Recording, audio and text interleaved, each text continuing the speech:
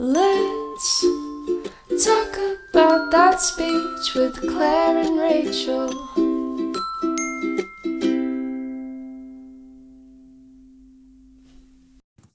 Hey everyone, and welcome back to the Let's Talk About Speech podcast. I'm Rachel. And I'm Claire. And we're back for another episode. We're so excited. We have been taking little breaks on and off, if you haven't noticed, but we kind of found our new rhythm and groove, and we are back with another really exciting episode. Yeah, so this topic has been on our list probably since we started. Mm-hmm. And I feel like both Rachel and I have gained more experience in this area, which is why we feel comfortable talking about it. Childhood apraxia of speech, I feel like, is such a niche area, as are a lot of areas of speech pathology. But this especially, I think, is hard. It's hard to treat. It's hard to diagnose. And I feel like unless you see a lot of kids with it throughout your days, it's really hard to feel competent in this area. So we're going to give you what we know. Full disclosure, we are not experts, though. This is just like our experiences and what treatment protocols we found that have really worked. Some of what our opinions are in the area of diagnosis, things like that. But we really hope at some point, maybe they'll hear us out there to have one of the gurus on. Yes. So push for that, because we definitely will. Yeah. But for those of you that don't know, childhood apraxia of speech, or CAS, we'll probably be referring to it as both of those terms, is a disorder of planning and programming movement. So I feel like that's the biggest difference we really have to know, is that it's different than ARTIC. It's different than phonology in the sense of it's all about the planning and programming of motor movements. So you're looking not so much at the specific sounds, but the way that sounds interact with one another, and how they transition from one sound to the next. And it's never a clear pattern.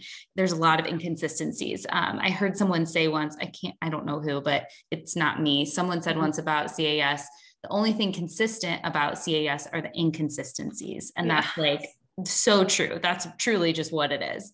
Yeah. So these kids, they know what they want to say, but they lack the ability to execute those movements. So it's hard, I think, from a diagnosis standpoint, which we'll get into in a second. It's hard to diagnose from that standpoint, because a lot of times the apraxia is diminishing their expressive language, and maybe even hindering some of their receptive language, because it's just not, they're not able to tell you what they want or what they need. And we're not sure if it's language based or if it's speech sound based or movement based. So yeah. And I think one thing that people really struggle with, like in their CF year, or even, like their first couple years after that, or even if you've switched fields and you've never encountered it, is I think a lot of times, if you're unfamiliar, it goes misdiagnosed as like an ARTIC and a phonology. But really the hallmark thing is, and because it's a motor movement and planning, issue, is that with a straight up ARTIC deficit, those substitutions typically sound the exact same every single time. So you can't say your R's, those are typically W's, or what the substitution. If you can't say your F, sometimes it's TH, or all of that. So, I said that backwards. TH, sometimes F. But I'm nodding along, like it went over my head too.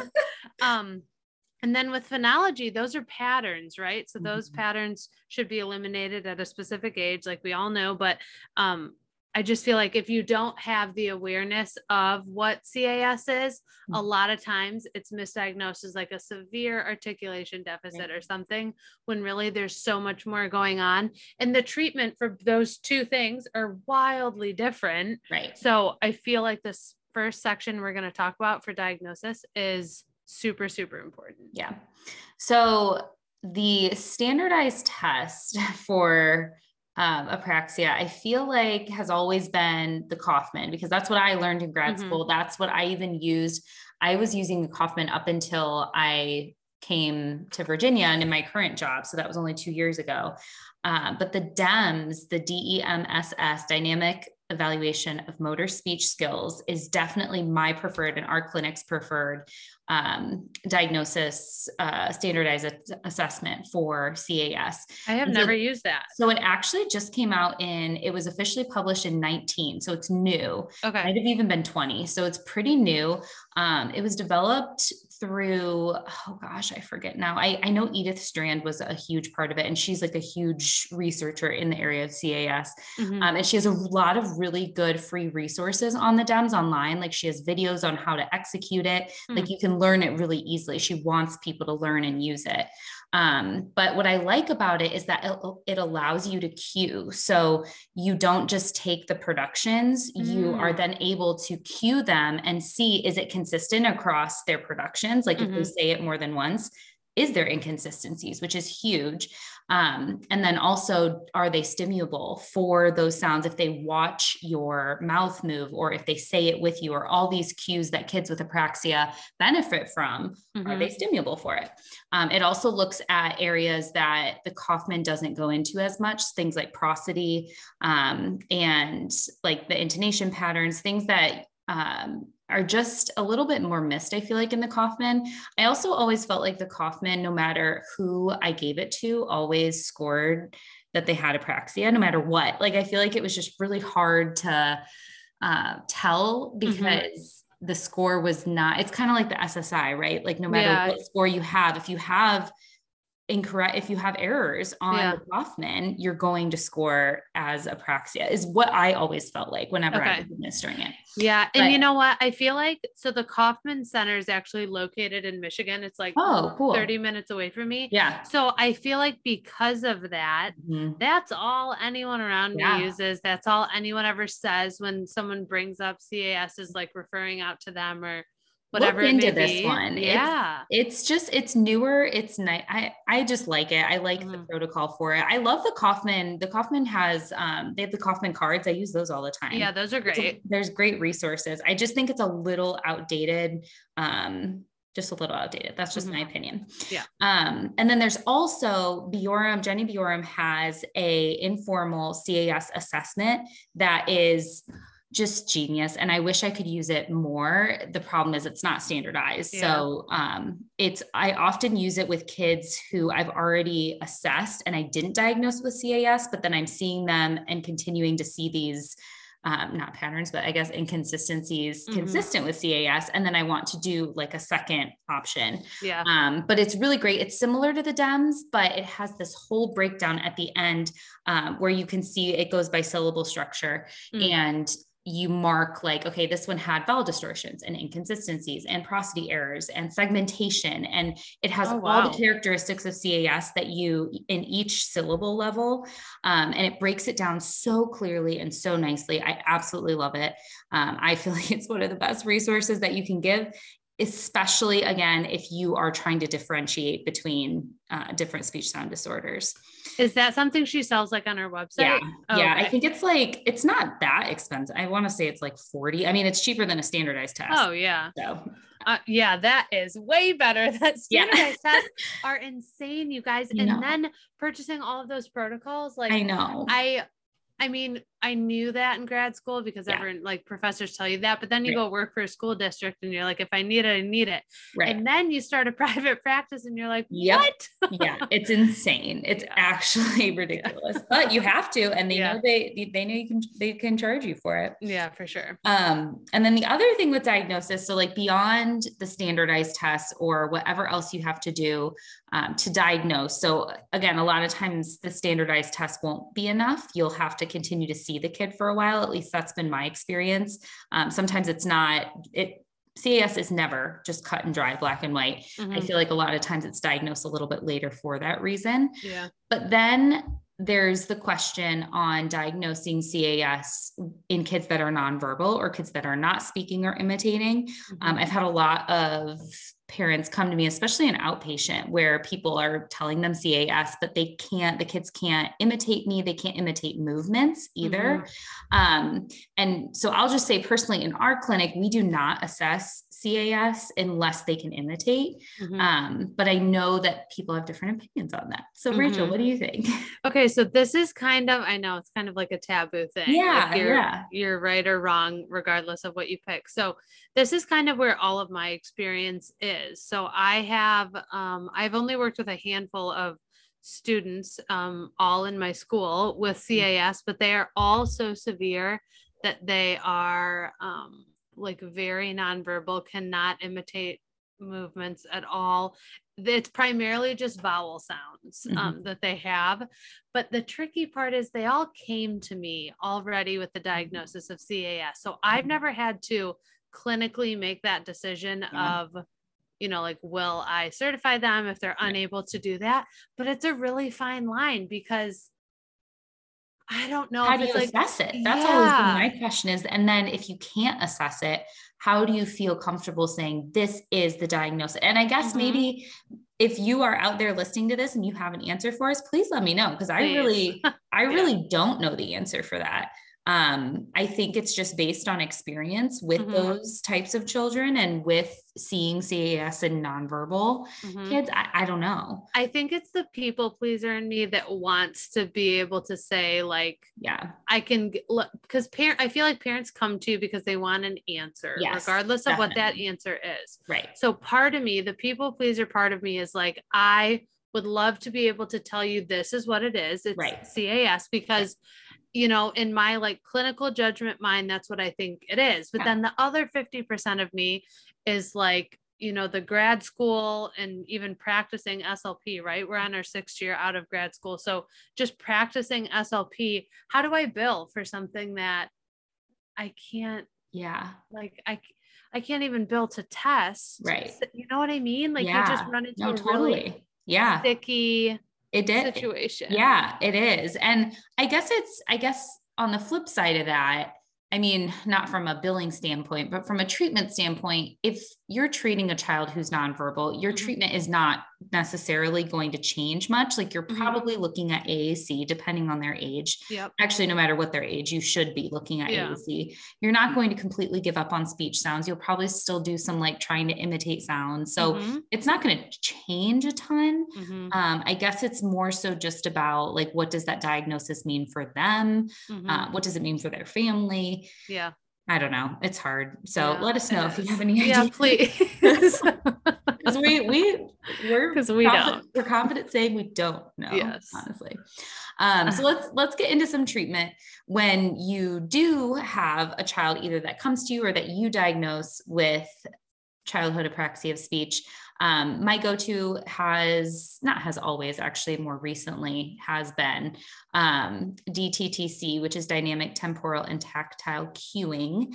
And I feel like did we learn about this in grad school? I think we did. Because I honestly don't remember. I remember talking about it with somebody like a few years ago is when I started using it. I really didn't start seeing a lot of kids with CAS though until then.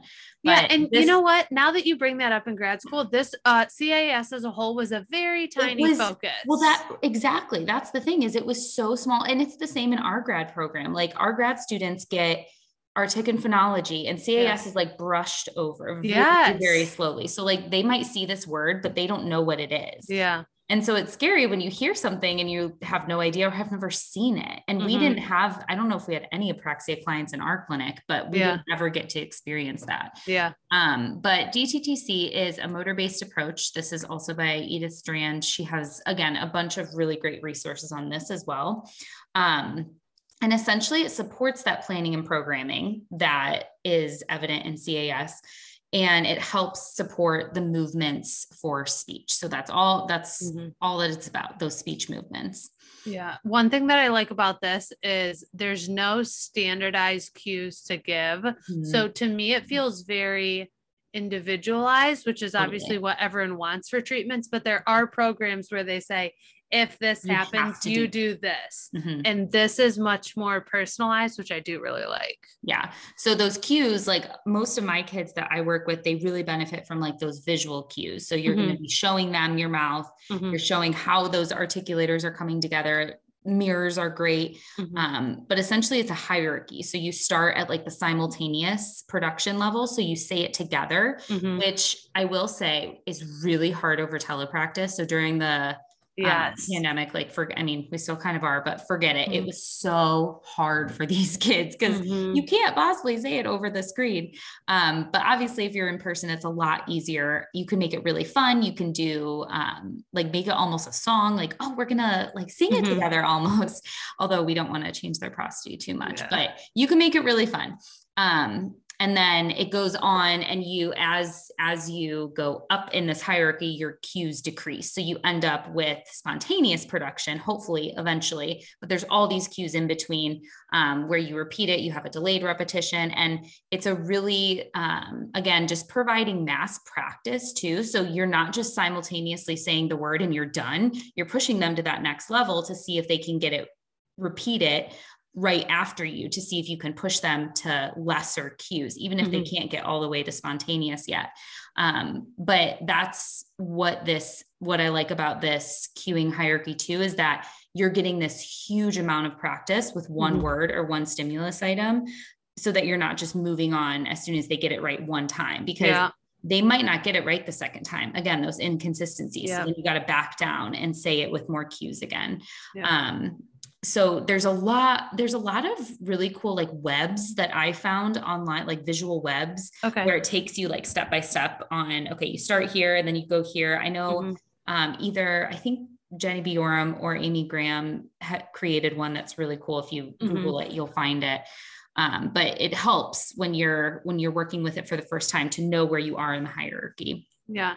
And gosh, I'm kicking myself because I cannot think of her name, but there's someone that I follow, a speech person on TikTok, and she puts, I know TikTok, she puts videos of herself with her clients or students doing this, especially when they're saying them together. And then you can see her fading it and you can see how the child is responding. And there are times where you can tell she has to go back into like a heavier, go back up.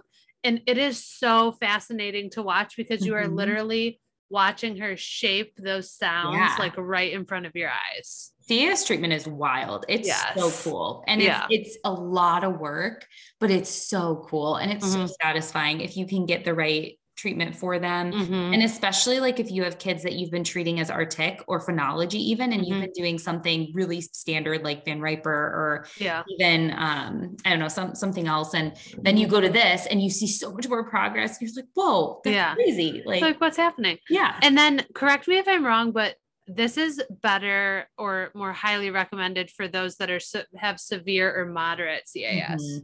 Yeah, that's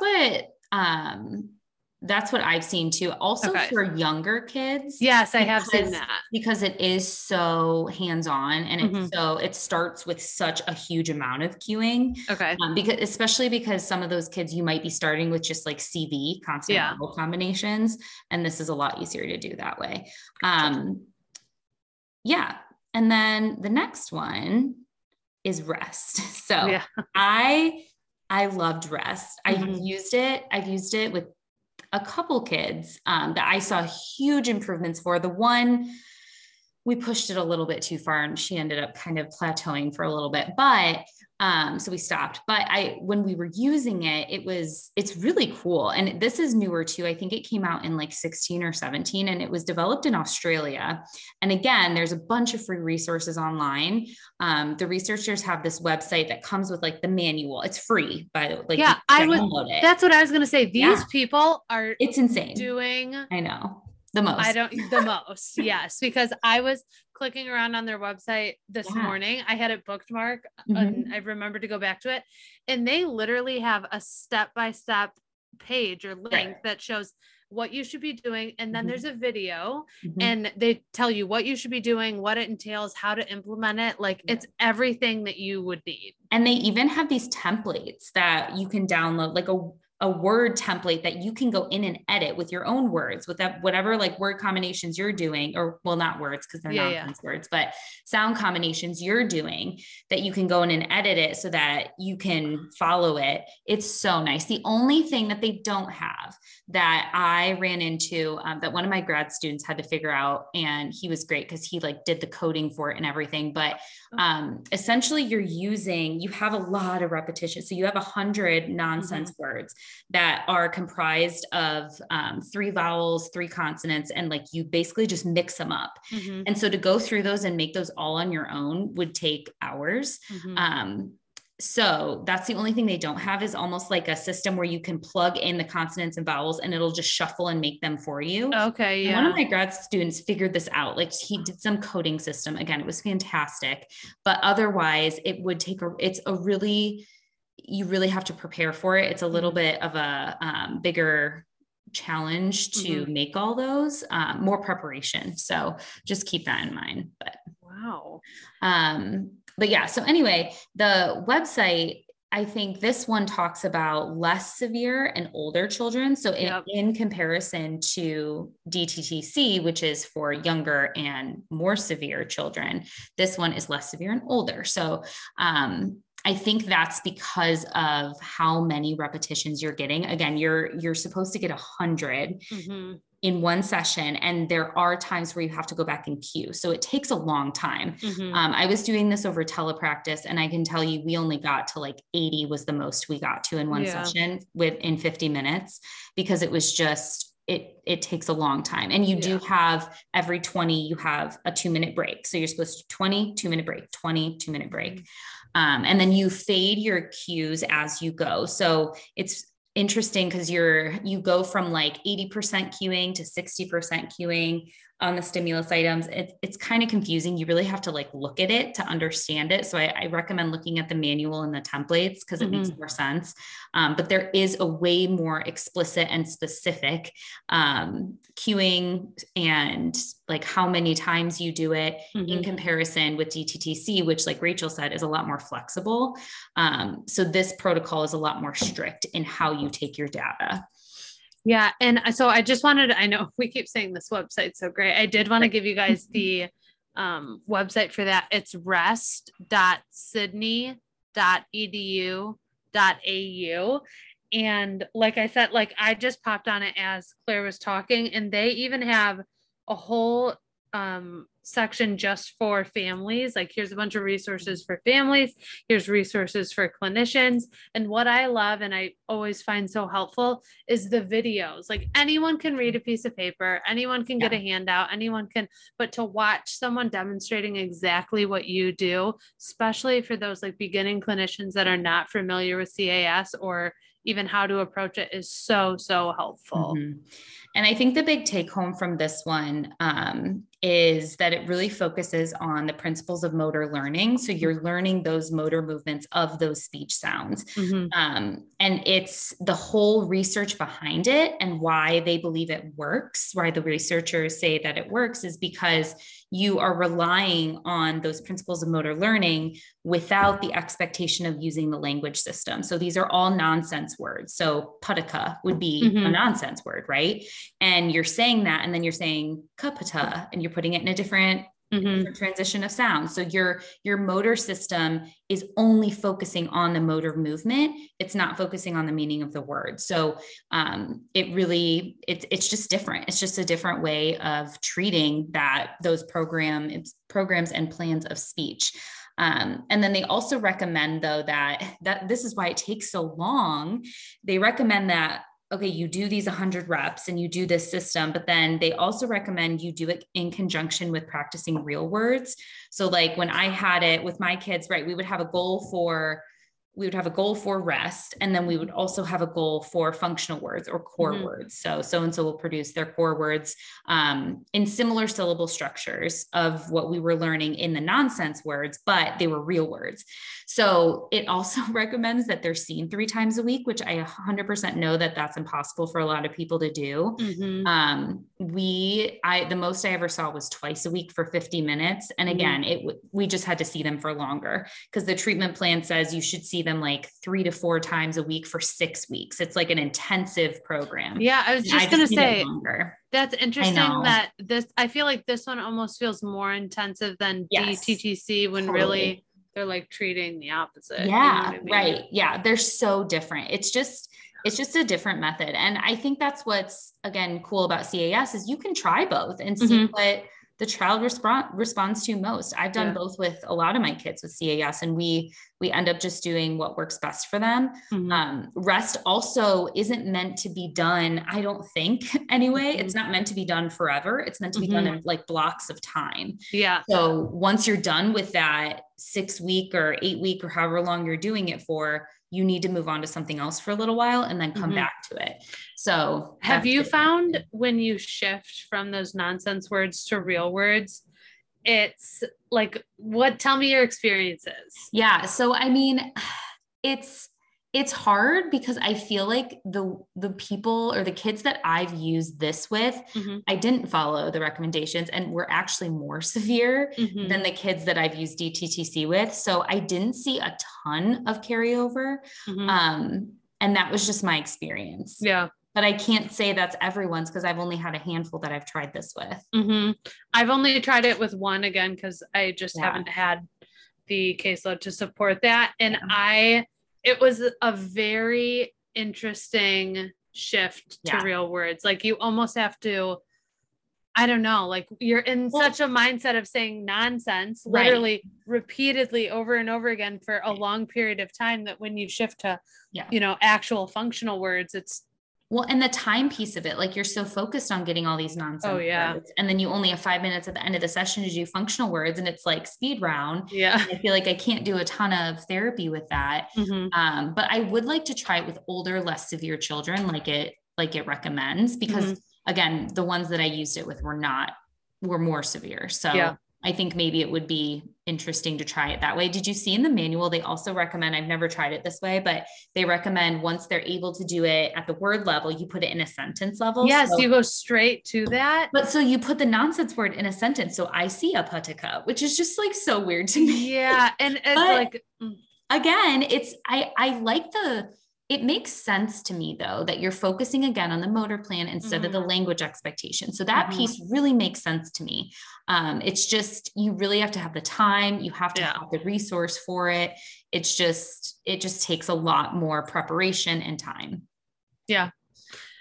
The next thing on our list is, I feel like the OG go-to, I don't know. There's like there's always been a big buzz around BORM cue cards, but I think it's more so lately, especially. Yeah. So I only have the one speech sound cue deck. Do you have more than that? The blue one? Yeah. So I have the S, like the Lisp one. Yeah. And then I have the R one also. Okay. And I'm really interested in the prosody cues one. Me too. I saw that one on her Instagram the other day. Yeah. I'd be really curious to hear about that too, because I think that's something that's missed in CAS a lot, is working on prosody. And also, does anyone feel 100% confident in working on prosody? Yeah, I wouldn't. Yeah. But with cue cards, I probably would feel a lot more comfortable in working on that. Yeah.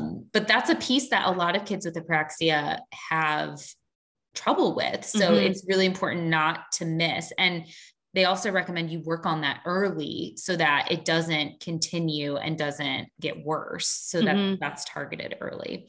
But yeah, those cue cards, if you don't know what the BORM cue cards are, look them up first of all, but they are just sound cue cards, like these little squares with a visual that the child can relate to. So for example, the P sound is popcorn. So as soon as they see the popcorn, they know it's their popcorn sound. So once my child knows what that cue card means, sometimes I don't even bring it in and I'm like, oh, use your popcorn sound, because they have that visual in their head. They know what it is. And it's again, putting that visual on it, as opposed to them trying to think of the way, like stressing on the way that their mouth is moving. They have that visual in their head. Oh yeah, my popcorn. So they're making that motor memory is what they're doing. And don't be intimidated by the price, because I was for a while, and I feel like you just have to commit. It's like you'll use them. And the thing with those is that you can use them with kids not with apraxia. Like I've used those, if you're working on L or something, like use that with that. I don't know what L is, but use your whatever sound. It's fun to have names for sounds as opposed to just use your L sound, because that's kind of boring. Yeah. And they're even coming out with more, like, actually they're coming out with the equivalent of Weber cards now. Oh. So they have like a box of, and it's all D, and then a box of S, and a box of, yeah. And those ones are cheaper. Those are $19.99 as opposed to the first ones we were talking about are $60. Wow. But she even has a deck for prepositions now, and yeah, like clusters and all of that. Talk about taking over the world. She's taking over, seriously. Like, she's taking over the speech world. Yeah. It's crazy. But I want to make a point. I also have liked to use them as a natural transition to cue a sound. So like if you're working on a multisyllabic word, like, so I'm working on the word captain with one of my kids because he likes Octonauts, and Captain Barnacle is a character. And he has a really hard time with captain, that P in there. He says captain and he forgets the P. And so in an articulation mind, you think, oh, the P to T blend, but it's not, again, it's not about the blend. It's about the transition between the P and the T sound. So I cue him with that P, the popcorn card, when we're saying captain. So if I'm like miming it with him, captain, he sees my P, but once I take that cue away and he just has to say it, as soon as he's about to say his P, I throw the popcorn in front of his face, and he knows, and hopefully he puts his P in there. Sometimes he does, sometimes he doesn't, but that's how I use it sometimes, is like transitioning to a sound in the middle of the word. It's just a really easy paced way to do, a quickly paced way to do it, instead of stopping them and being like, oh, put your P in the middle. This kid is 3. He doesn't know what that means. Like it's hard. So I think for younger kids, it's really nice to have. Yeah. Very nice. A couple other things I wanted to note that I make sure our sessions have, especially when I'm talking to my grad students, is the importance of drill play for kids with CAS. So apraxia is all about getting so many repetitions, right? Like we need a lot of repetitions because we're making that motor memory. So drill play is used basically to increase the pace and productivity of a session. So you're giving them a piece for every rep that they have. Something that's really those popper boards. So I've seen those, that people use them on Instagram for like every rep they get to pop. That's drill play. You're getting 1-to-1. Like you're getting a lot of stimulus words or stimulus repetitions, and they're also getting something in return. And that's how you keep a high pace and a high productivity of the session. And you really got to be kept on your toes. And honestly, there's a lot of resources out there and different things that you can use. Like if you have any of the chipper chats, you can put all of those little magnets out and use the wand and pick it up. If you go on Teachers Pay Teachers, you can type in pretty much any theme in a coloring page of, say it's pirates, it'll be gold coins, and there's 100 of them and you have to color them in for each. Daughters. Or daughters are really good. Or one that I love and that my children love are splat mats. So it's basically the same thing. So say it's pirates and they're gold coins, you put it in one of those like page protector things, and then you splat it with a little thing of Play-Doh on each one. I've seen those, but I've never done it. It sounds really fun, actually. Yeah, it's cute. I mean, there's a little prep to like make sure you're ready so you can get a lot of reps, especially with like shorter. But that's smart to put it in a sleeve though, because then you can just take out, get out, and then you put it in another one that you need for another kid. That's great. Yeah. And then the other piece was thinking about CAS in the terms of principles of motor learning. So thinking about how, in order to learn a motor movement, how much we need that mass production, going back to what I just said, the mass production and the consistent practice that leads to the permanent change. I took a CAS course where she said, practice doesn't make perfect, practice makes permanent. So you're not looking for perfection even, you're looking for it to be a permanent motor learning, that motor memory. Like you need this, it's almost like, think about PTs that teach children how to move. Like it's very similar. You're teaching them how to move their mouth and how to produce these sounds in a way that others will understand them. And we need to incorporate a lot of modalities to that. So they need to watch, they need to see us doing it. They need to see themselves doing it. They might benefit from tactile cues. So like feeling where their tongue needs to go and then practicing it, and then doing it over and over and over again. So just Yeah, the important part of that too is like I have a student where the CAS and just apraxia in general is so severe, it really is impacting like even his gross motor. He has a very, very specific diagnosis, but those principles of motor learning can be carried across everything, like you just said. Which is so important. So as we wrap up, I wanted to just shout out 2 sites that I feel like are always my go-tos that I'm taking stuff away from and I'm always recommending parents to go to. So the first is apraxia-kids.org. There's tons of information on there, and actually it became one of my go-tos because it includes a link or like a page that takes you to tons of links of summer camps for children, because I know that's always a question that I get. Like as school wraps up and what can I do over the summer, and always looking for additional opportunities. So I did love that.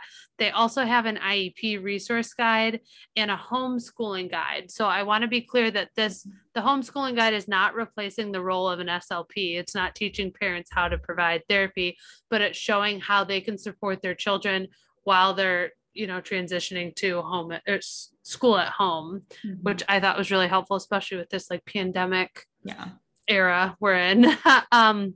And then the last one is childapraxiatreatment.org.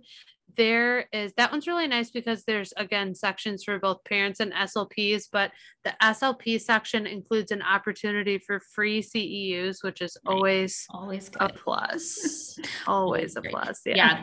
Those summer camps are awesome because research shows that there's so much more growth in intensive programs with kids with CAS. And sometimes we just can't do that throughout the year.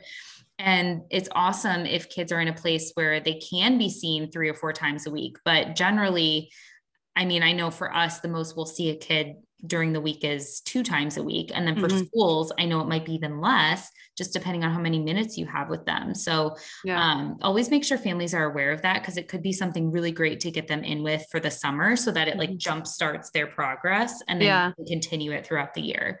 Yeah. And that summer camp page literally has camps in every single state. That even has them lifted in Canada and even more. So if that would be helpful for anyone, that's definitely a really good resource to pass along. And a lot of those have fundings. Like I know apraxiakids.org has a lot of like funding opportunities too. So even if the camp doesn't have funding, apraxiakids.org I think has a lot of opportunities for getting funding and grants and things like that. So don't sign off on that just because of the price. Yeah, for sure. All right. I think that's it. That we was made a lot. it. Let us know what you guys have, because I'm sure, like we said, we don't know everything. This is just all of our experiences. So please let us know what you guys think. And if you have anything you want to tell us. Sounds good. Bye, guys. Thanks. All right, guys. Thank you so much for listening. You can find me, Rachel, on Instagram at SuperSweetSpeech, or on my website, speechissupersweet.com. And you can find me, Claire, on Instagram at kindly_speech, or on Facebook on Kindly Speech.